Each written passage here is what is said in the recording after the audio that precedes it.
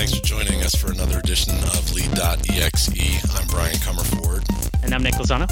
Today we've got a special guest with us, Ryan Deeds, who is going to tell us a little bit about himself as we embark on a discussion around data, technology, and leadership.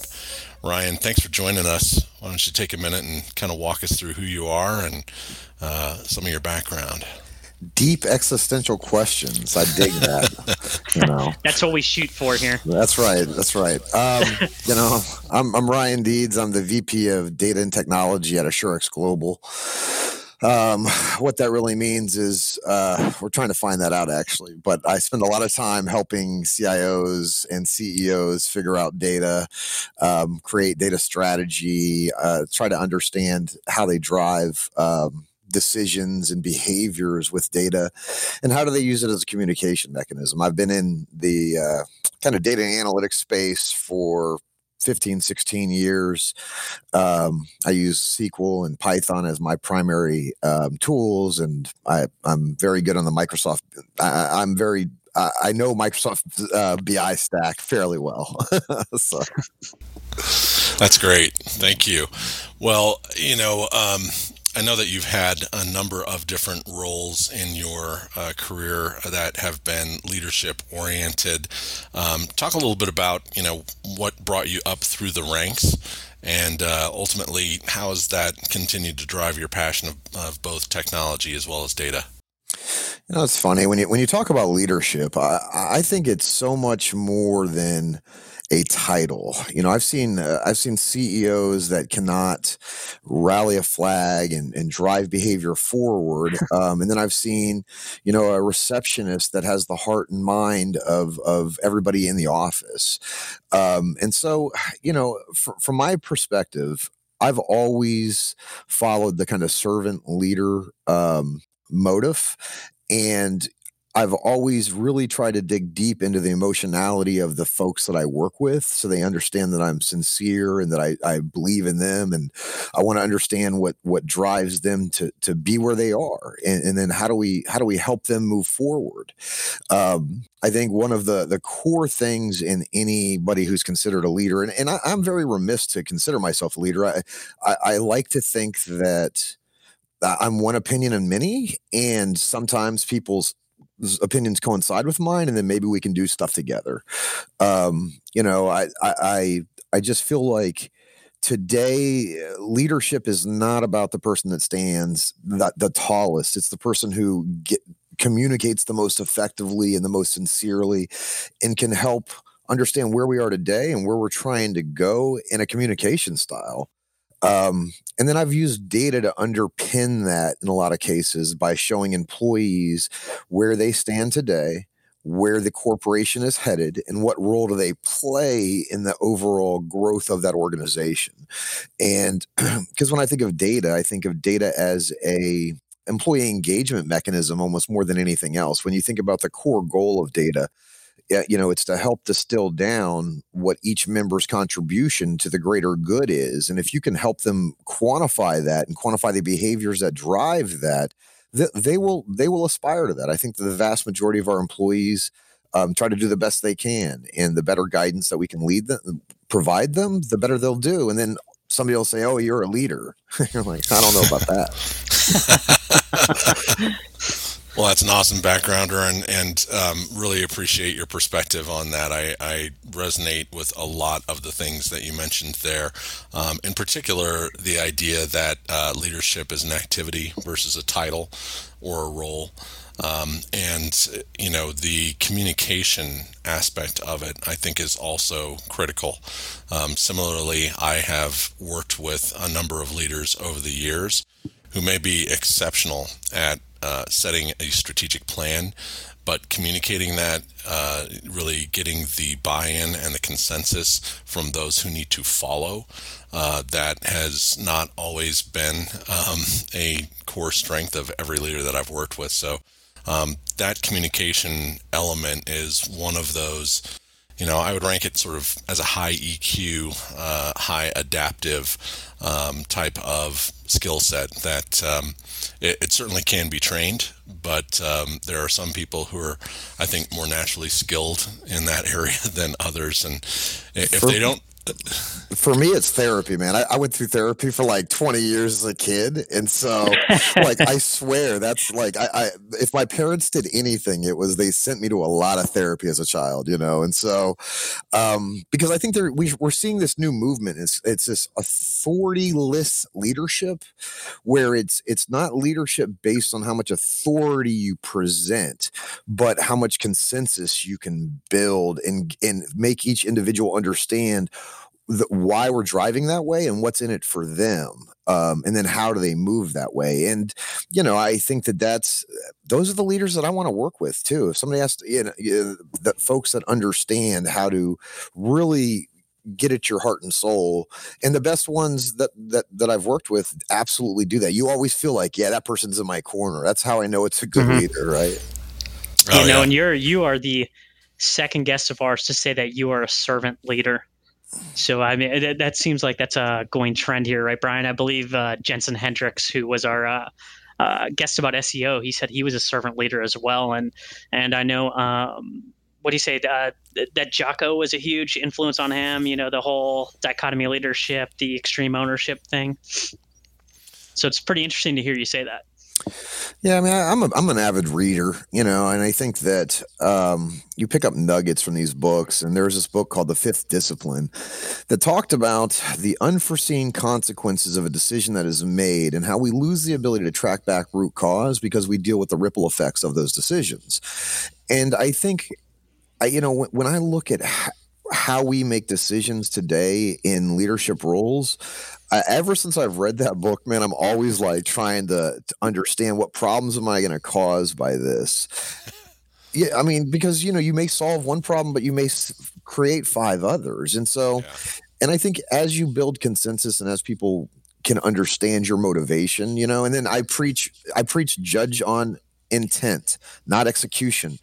Execution always gets screwed up. You didn't mean to yell at that employee. You didn't mean to have a bad day, but so I'm always trying to coach my people and, myself to judge folks on intent instead of execution, because obviously I've failed oftentimes in execution. And so I think those are kind of core things. And then self-deprecation, to me, you got to be able to understand your weaknesses and your flaws and really drill into that. And so, and make fun of it, Absolutely. Certainly having that ability to have self-reflection as well as the self-deprecation, that's another key trait that, some of us are better than others at being able to look in the mirror and read it for what it is. Those ripple effects that come from decision making, again, that is something that I think comes with that higher EQ, that higher sense of holistic awareness. And that is also, to me, one of those really key leadership characteristics. And it's refreshing to hear someone, reference a book like you did that has that sort of orientation. Because honestly, particularly when you're dealing with the type of work environments that we do, where technology has an increasing role in every industry that you can imagine, and there's greater and greater complexity that comes along with it. There are downstream impacts that are potential with any decision that is made, and to not have that holistic mindset as a key driver through that decision-making process, I've seen come back to haunt many different functional leaders who may think from beginning to end in their little domain, but they don't think of all of the other potential ramifications that making changes and decisions can ultimately have within their environment. Yeah, I mean, and I think it's so weird because we have these tech leaders, and I'd absolutely say, I'm a tech leader, but there's been a transition from technological strategic vision to, now the corporation's kind of setting a strategy based on what you hope to bring, or the scale that you hope to attain, or profitability is tied back to utilization. I mean, we have been thrust into this limelight now. And I was lucky because early on, firms put me in their executive leadership teams extremely early. I think I was 27 when I first started being in executive leadership meetings. And so oftentimes I get CEOs that ask, like, hey, how do we go find an IT person like you, that understands the business? And I'm like, that person's probably sitting in your closet, but maybe you never offered that role. Maybe you never trained that person up. Maybe that person never thought to that they'd be accepted. And so it takes two. It takes an IT professional that wants to grow, and then it takes an organization that's willing to help that person. And I've sitting through 16 years of freaking executive leadership meetings has really changed the way that I can perceive technology and business problems and the whole nine. And so had I not been with those firms that were progressive, and I wouldn't, I wouldn't be whatever I am today. And so I've just been thankful and lucky that I landed where I did. And then I tried to maximize those opportunities as I could. And sometimes I failed and sometimes I did okay. I want to touch on something that you just mentioned there, Ryan. So I think having a culture of inquisitiveness is another, core trait to really having that path to discovery with some of your hidden talent, in your current workforce. Questions don't always get asked. And, I think a lot of times folks tend to think of themselves in a very dynamic way, but others that they may work with in this very static, it's you are whoever you were when you started at the organization, tends to be the mindset that settles for a lot of folks. And that can, back to the communication, that can diminish really mining for that hidden talent within your workforce. If you don't take the time to ask the questions or really have all of that orientation around what a career development path can look like. Well, and I think it's changing so drastically today because everybody wants an innovation unit, right? Like that's like the thing, like everybody's all about we need an innovation unit. And really they have had an innovation unit for as long as they've been in business because their staff understands what they hate to do. And they've probably figured out ways to do it better, but the agency or the organization probably hasn't listened. And so once you don't listen 2 or 3 times, you stop getting people to submit requests. And if you do listen and you don't act on it, it's not going to happen, And so I think that absolutely, if the leader of an organization figures out a path to out the end user's pain points, they will have an unending list of things to innovate over. And as soon as they start to deliver on that, and you hold somebody up and you say, hey, this person created this solution and this is the result, and it's all them. All we did was help enable that vision to come true. Everybody's hand goes up.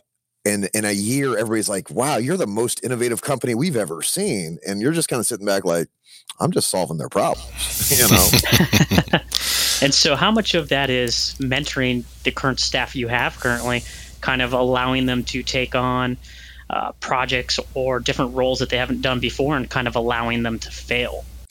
Man, I mean, it's huge because it really, you can't approach, it's very difficult to do that top down because to get top down buy-in in that is very hard. So what I did was, just as the kind of technologist I am, I always tell my guys, you're going to be around those desks. I don't care if they need help or not, because I don't want them to equate you with problems.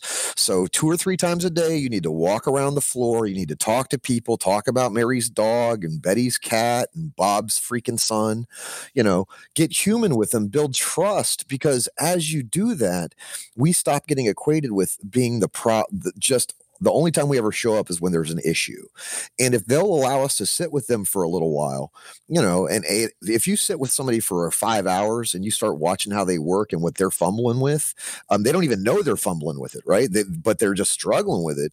Well, you can come back and say, hey, man, what if we did this? What if we try this? And a lot of times they're very receptive because it's affecting just them. And so typically how I would approach it is always go to the account the kind of the lowest rung on the totem pole, the ones that are doing the most numerous amount of work, figure out what they hated to do. I would build small projects that would show, hey, this might work for you. If they bought in and they could get 5 of their peers to use it, we would then start iterating through that. Well, once we did that 2 or 3 times, now, I mean, that's when our innovative culture kind of was born. And we could go to the CEO at that point and say, this is what we're doing. This is what innovation looks like. This is really the future, because you're creating employee engagement, employee empowerment. You're taking the stuff they hate away to do, and you're getting more efficient. And so it's a win-win across the board. And it's really about building trust, though. It has nothing to do with anything else. It's taking an idea that you know that you can do quickly, providing some small POC on that, giving it back to them. And sometimes it would be in a day. Like I'd have a problem on a Monday morning, and by Tuesday afternoon, I was like, here's a very brief solution. What do you think? Use it and let's take a look at it. And that kind of speed of action changes the way that the corporation functions. I don't know of many organizations that work as nimbly as what you just described, but I do appreciate that is, in terms of delivering effectiveness, that's really a critical skill set to develop if it's not something that's already in your wheelhouse as a leader. No, absolutely. I mean, but I think it's all about, like you said, it's almost about worldview. How open to new are you as an individual, and how set in your truth are you? I mean, my whole reality can shift tomorrow, and really my best nights ever come from discussions where my truth is challenged, and maybe I learned something new. Right? Like maybe I come away from this communication a different person. My perception's been shifted. I live for those moments. And, because I think that it's growth. It's growth in who we are as individuals. And so when you see leaders that are very locked into their myopic worldview, regardless of what it is, they're at a disadvantage. And so, I think that openness to new is a huge, huge thing you look for in progressive leaders. And I think you also, kind of touched on that when you were talking about if you're just solving some of the core issues of your workforce, then that's ultimately, what's driving that innovative change. Some of those things are not exclusive to whatever's being a challenge on the internal side. Some of this starts to factor out into more of those client-facing innovations that are really trying to solve some of the bottlenecks from whoever's working at the desk and whoever they're serving on the client end. I mean, that? All day. I mean, think about this. This is the best project I probably ever had. I mean, the one that I feel like changed our organization fundamentally when I was at Crichton was as this account manager named Brian said, hey, there's got to be a better way to get builders risk data. He told me that late on like a Tuesday night. I had no awareness that he was struggling with that. So I went home and I was like, data collection, Googled it, and up came a thing called FormSite. Well, I was like, okay, cool. He sent me the PDF. I went ahead and created the fields in FormSite. I mapped the answers back to the PDF, and I sent it to him the next morning. And I was like, oh, what about this? And he was like dumbfounded. He was just blown away by it. And within like 3 months, man, we had 200 forms created. We had clients using them on their own intranets because we would create like incident tracking stuff. And so you see this like evolution, and then they started to understand what was possible. And, I think if you can bring like a Zapier knowledge into your organization, they're going to understand that there is no problem that's unsolvable. It's just, how do we work the process to make that problem be better, be more effective? Too often right now, people are just like, oh yeah, there's no solution to this. And so my whole goal was not so much specific technologies. That has a limited ramification. Moreover, I want to open your eyes to the possibilities of the world by showing you use cases for these different things. And then I want you to leverage your creativity to solve problems without me, because that's the leader. right? To be able to pass that on, that's where you get the impact. Oh, sure. I completely agree with you. And I know Brian have had this conversation before that innovation doesn't necessarily mean technology. When people think innovation nowadays, they're like, okay, what cool technology is Google or Apple or Amazon going to do? When innovation on a small scale could just be a business process or a use case. It's Maybe totally your end user, your customer is suffering from something, and you can solve it very easily just by making an easier business process. Oh, yeah. I mean, I think innovation is subjective, and I think it's a problem because I think a CEO of a, $30 million firm looks at Elon Musk and says, wow, that's innovative, but he can't get electronic forms filled out. Yep. And so from my perspective, innovation is a very specific to company kind of thing. And there's an innovational maturity that will come with it. But the main thing about that is prompting individuals to be able to out their ideas on solutions and to be able to articulate problems effectively.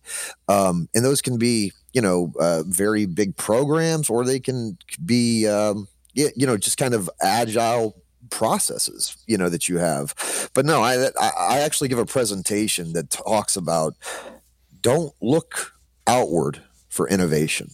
Look inward for problems. I mean, I use this term all the time, but I make my managers have the list of the top 5 soul-sucking tasks that they have, because that's innovation. If you can then look across the board and see all the different problems that you have, and identify one that might have a systemic effect, and you solve that, well, dang, now you're innovative. Right. I mean, you do that 2 or 3 times. And you didn't have to come up with an app or an iPhone or use blockchain, What do you mean blockchain won't solve all our problems of the world? No, man. I think it's so funny. Blockchain is just funny to me, man. You and me both. I'm not going to touch that. That's right. Exactly. Well, on that note, let's pivot and go a little deeper on the data side. So, I know initially we had talked about, really just touching on what are the top 3 foundational things related to having an understanding of data that's going to be critical to leaders at all levels, not just technology leaders, but when you're working with other leadership, trying to help them understand what are those foundational data elements that are critical to your business and can help drive, maybe in this case, some innovation. What are those foundational pieces to your mind? I mean, first and foremost, I think we have to come to a consensus of what we hope to deliver with data, because from my perspective, it is communication. That's when you're leveraging data as a communication mechanism for something. And once they understand that, and they've experienced it. I mean, they've gone to a dashboard, they've looked at things, they've been communicated to via data, but I don't think they conceptualize it in the same way, And so that's kind of the first thing is like, we're using data to communicate. As we look through what we want to communicate, that's going to drive what we need to get out of our data, And then I try to bring, a foundational understanding of the elements that tie back to those communication pieces. If you have kind of a swaggy number that doesn't work in there that you need to true up, and that's something they're leveraging all the time, or if you have a look back number that they're trying to use in real time, trying to understand the nuances of the data elements that match up with what they're trying to communicate is important, because once that's done, then it's all about data correctness. How do we audit that effectively against, normal limits? What does a data management strategy look like? How do we have the accountability in place to drive, real-time audits of that information back to the end user? And I try to set an expectation of the time. Like, this is not an easy button kind of thing. This is a maybe 18-month process that's going to, that at that 18th month is when it really will start. You may be able to start netting some gain out of that, but the more planning that you put on the front end, discussing the data elements, what they mean, what they're driven to communicate, how they're audited, how they're, what ties back, and what are we missing from that? That's where my discussions are always based. The unfortunate part, their discussions always want to be on what tool should I use to show the data. Mm-hmm. Right. I completely agree with you, and that's the wrong conversation to have. It drives me, and it really does. Yeah. Like, I get a call like, "Hey, we're looking at Domo." I'm like, "What? Well, okay. What are you trying to do?" That little 7-Eleven monster that eats everything. I mean, I'm just yeah. like, I mean, what's the difference? So yeah, just right. But the vendors don't do us any favors, because the vendors pitch, "Hey, put our solution in place. You're going to see the data, and everything's going to work." And it's just not that way. Yeah, no one is selling an 18-month timeline of boring soldiering work to get to a starting point. And that is a key challenge from the communication perspective of being in a leadership role where you're trying to convey that message back to the business. That can be an incredibly hard sell. So help walk us through what is an iterative approach so that you can have some milestones along the way so that you're celebrating successes. It feels like there's progress, and it's not just like, a year and a half slog to get to effectiveness. So it's funny because I actually have a timeline as I've been helping some of my companies, because their expectations are, "Hey, we went out and bought this product, we did this thing, and now why isn't our revenue increasing?" It's like, hold on. I mean, you guys are just starting. And so, and I told him, I was like, well, maybe I didn't set the expectation correctly for you, but I think that it's different for each organization, because it depends on where they are. But I think for me, step one is to almost identify, we're not using data at all. We may think we are, but we are actually not using it strategically. We don't leverage.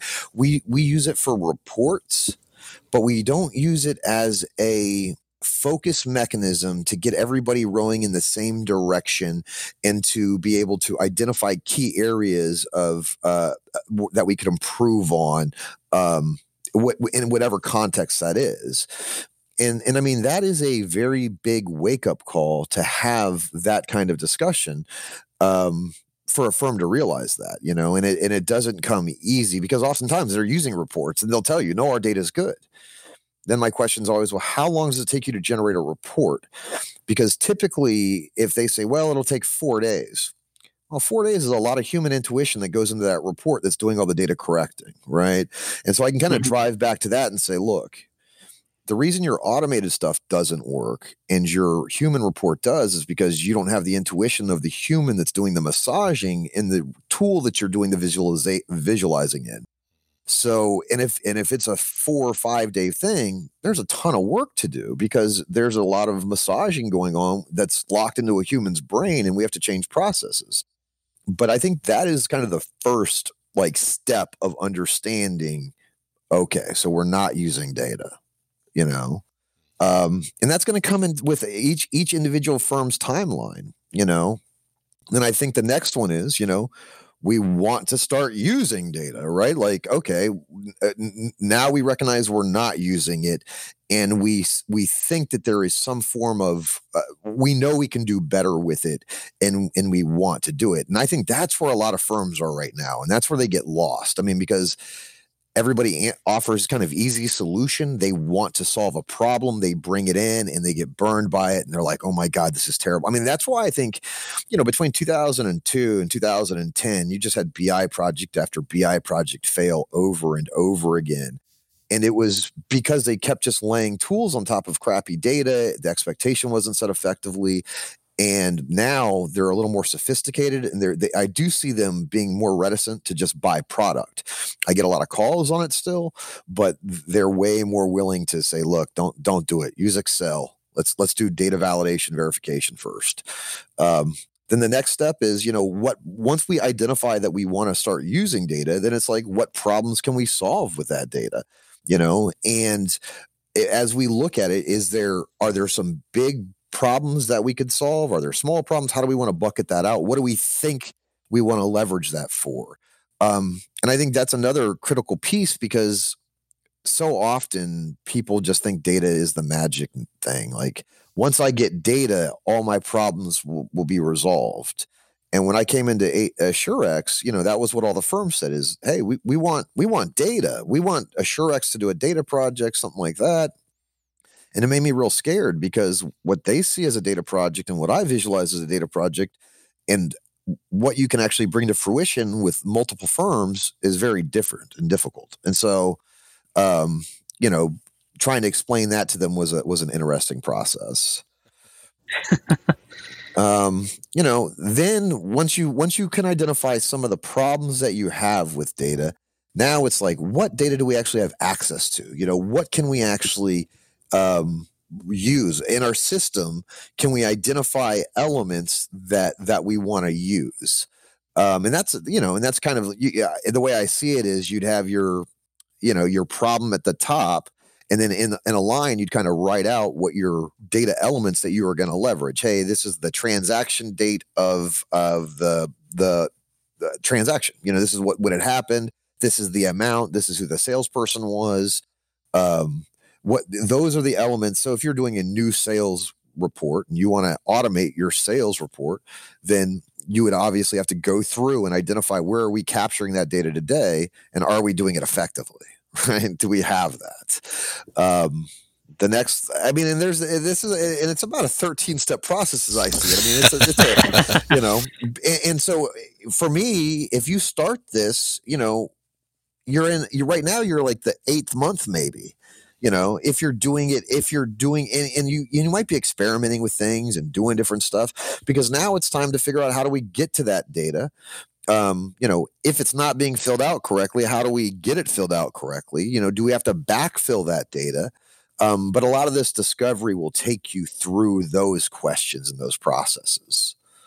It's almost like a cyclical process too, right? Once you hit that, you gotta iterate and go right back again too, and make sure that you know, you're not being led down a false road. Well, and what I've always found with analytics is there is no end. You know, everybody wants to get more and more granular. They want more and more information as they start to be able to visualize stuff. I've never got more questions than when I first show something, right? Because like you show a visualization that you've been working on for maybe 3 months and it's totally apparent what it says, and you put it up there. Now they want to challenge everything, which is fine because if you've built it correctly, you can validate those answers pretty rapidly. But like when I came into Crichton, I was a 2-year data strategy. You know, I had a 2-year just to get a baseline benchmark of data. And that's what I saw. I mean, when I interviewed with them, I had a 5-year strategy with them. But I mean, 2 of that was to get good quality data, identify what that was, what we were going to use it for, all the business rules that coincided with it. And that's a lot more work than anything else. I mean, because, and like, I think, like you'd said, start small, start with the smallest problem you can find, get your process of iteration down, and then you can tackle more problems as you move forward. And how much of that is just end user education? I know when I've deployed, you know, any type of data analytics or visualization tool, sometimes there comes a process where you kind of have to educate people how to read statistical, you know, graphs and different charts, because sometimes they don't understand just even how to read, you know, the chart that you might have put together in a Tableau. Well, I mean, so for me, and again, I've been building role-based dashboards for users since 2005. So, I mean, I've a bit of experience trying to get my end user to buy in. And so what I've done is I do stories. You know, typically for my users, if they're a sales role or a service role, I'll say, this is where you were on January 1. This is where you are today. These are the new clients that you have. These are the clients that you lost. These are the clients that got moved out. These are the clients that got moved in. You represent 22% of the agency overall in client count. You push 3% of the overall revenue. Your growth needs to be 8% this year. It's 5% right now. And so if you align it in a story, it's so much more palatable to me. You know, obviously CFO reports, because my visualizations are very, very user specific. Who's viewing this and what the thing I show a CFO, I would never show a CEO. You know, the CFO report is detailed, granular. It's going to get into everything. CEO is going to be a topical, pretty broad, easy to understand visualization that says, hey, you're doing good or you're doing bad, you know? But for the users, for the most part, like once Power BI came out, man, they grabbed onto that stuff so hard. But our analytics were deeply aligned with the problem sets that they had, and so I think when that's the case as well, you have a lot less adoption issues. Mm-hmm.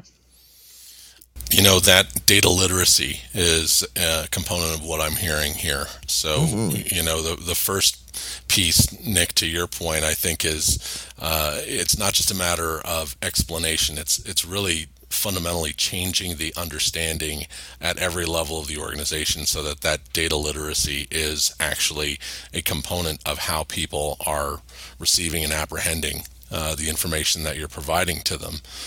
Yeah, and I do not think that any data project will work effectively unless you have real-time audits shown back to the people that enter the data. Just won't work.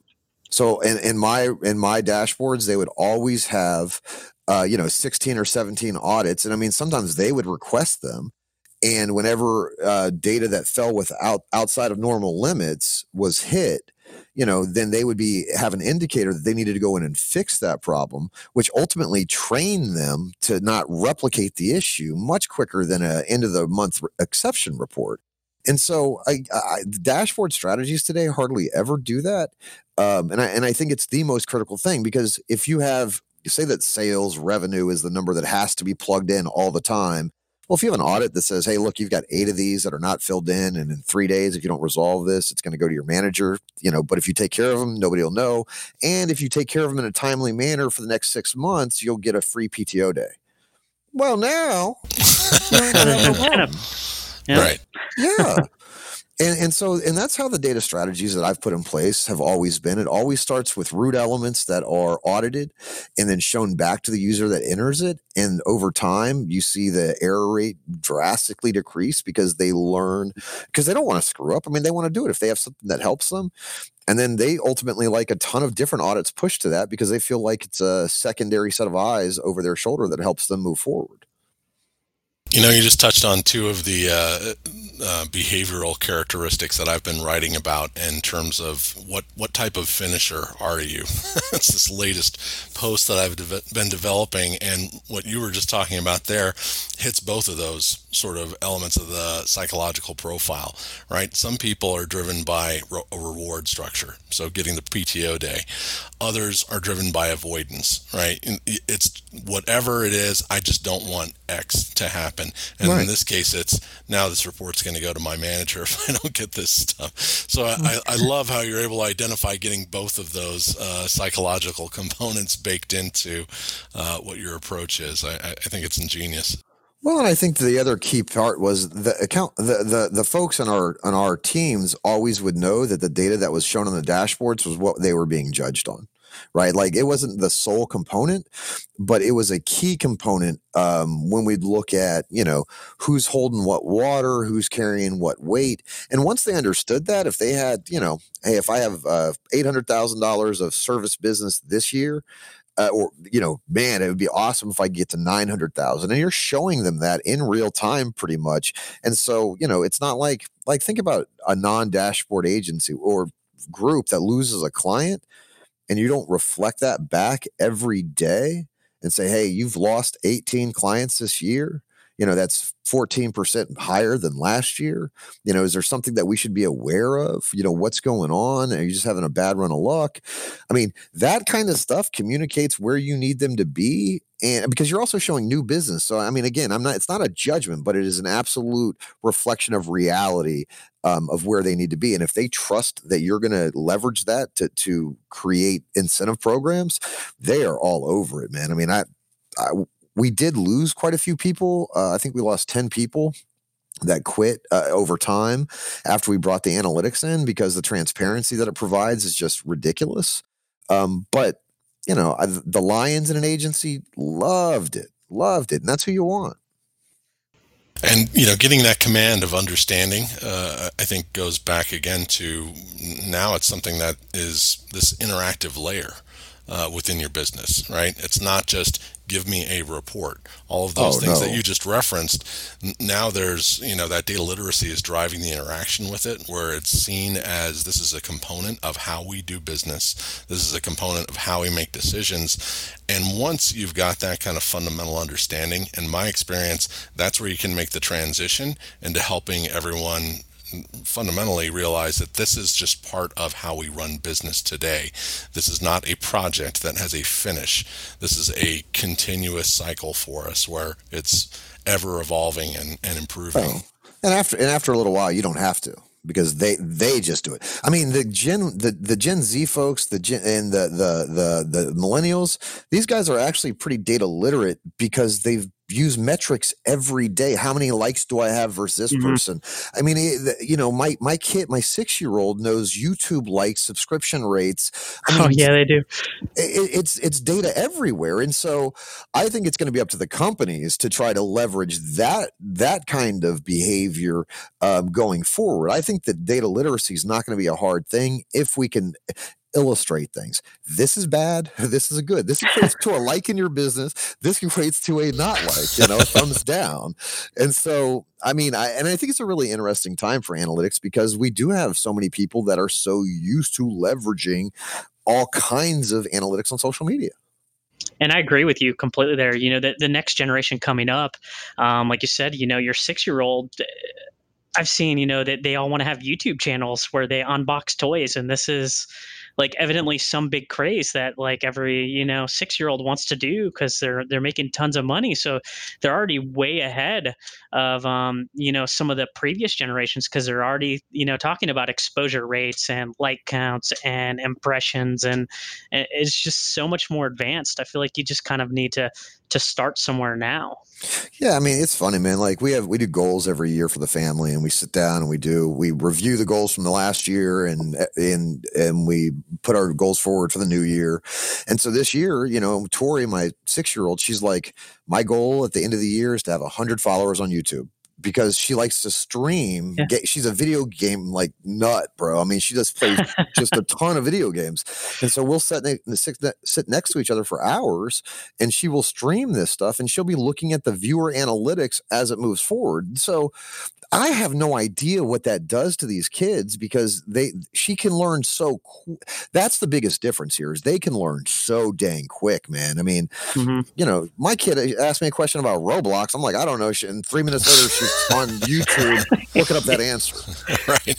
When I was a kid, if my dad was like, hey, I don't know why the sky's blue. All right, cool. I'm going to go play in the mud. Yeah. It's that difference between being, a digital native and a digital nomad. They're kind of digital natives. I mean, it's crazy. There's so many experience, and it's interesting because I have a 16 or a 17-year-old now and a 6-year-old, and there's a gigantic gap between their technical ability. I mean, my 17-year-old's more technical because she's older, but Tori's going to be a damn nightmare, man. I mean, it's going to be crazy because like the stuff that she does, like I asked her to spell something. She had a spelling quiz, and I was like, spell tomorrow. And she was like, Siri, how do you spell tomorrow?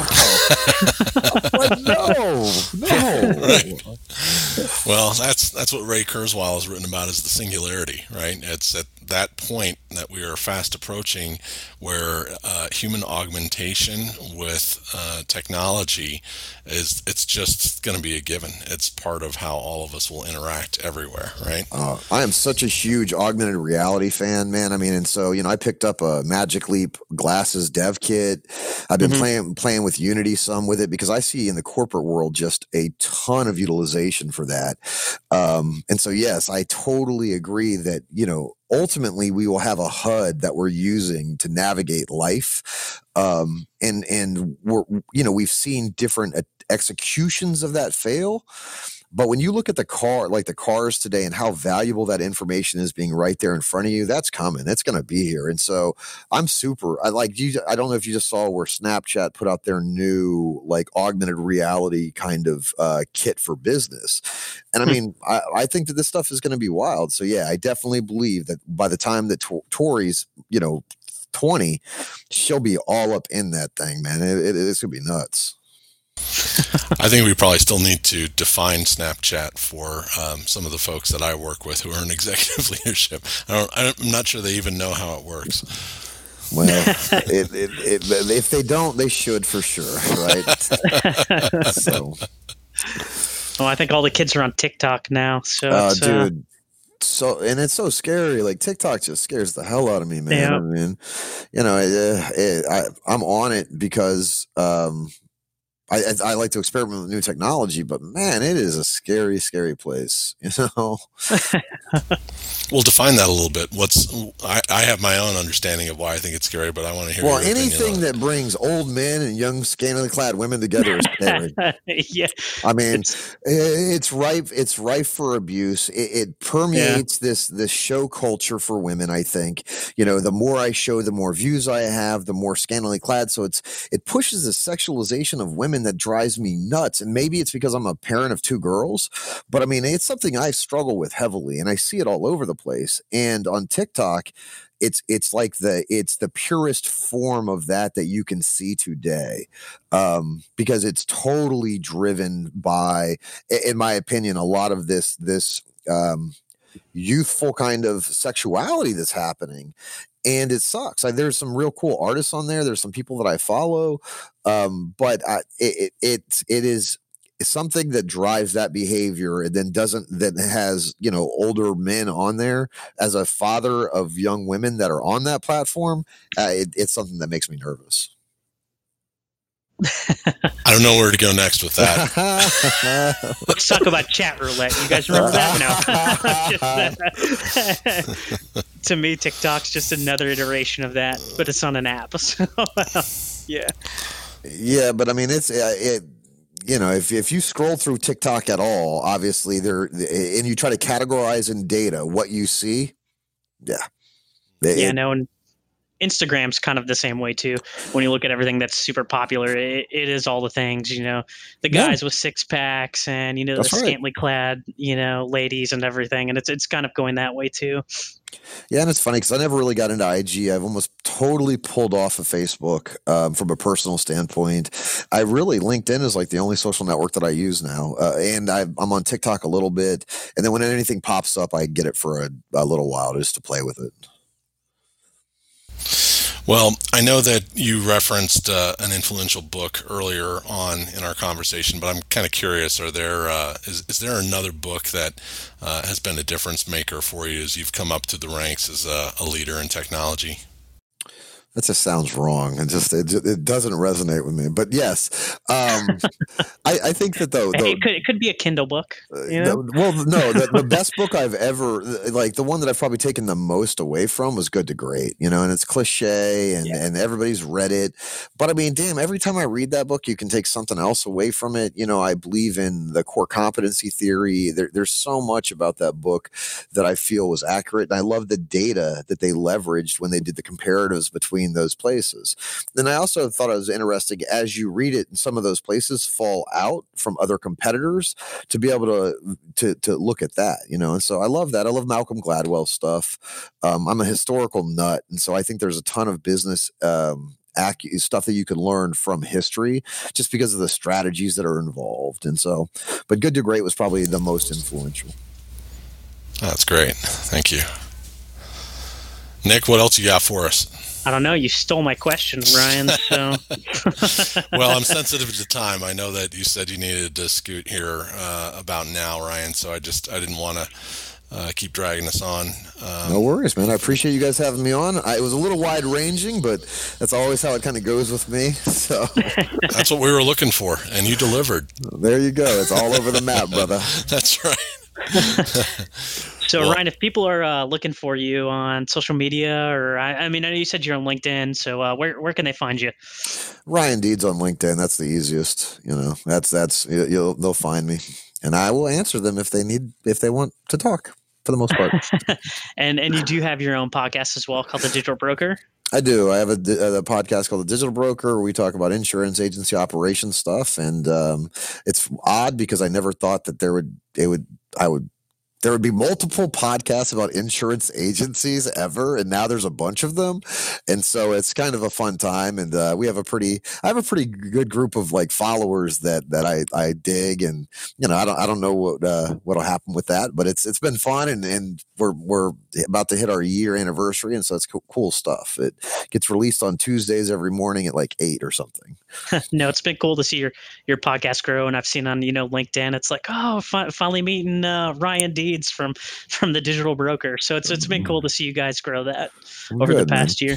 Yeah, absolutely, and it's great content as well. So thank you for all you've delivered with that. I try, guys. Well, I appreciate it, and I am. I've got to run and go get my kitties, so you guys have a good afternoon. All right. Thank you. Appreciate your time. Thanks, Ryan.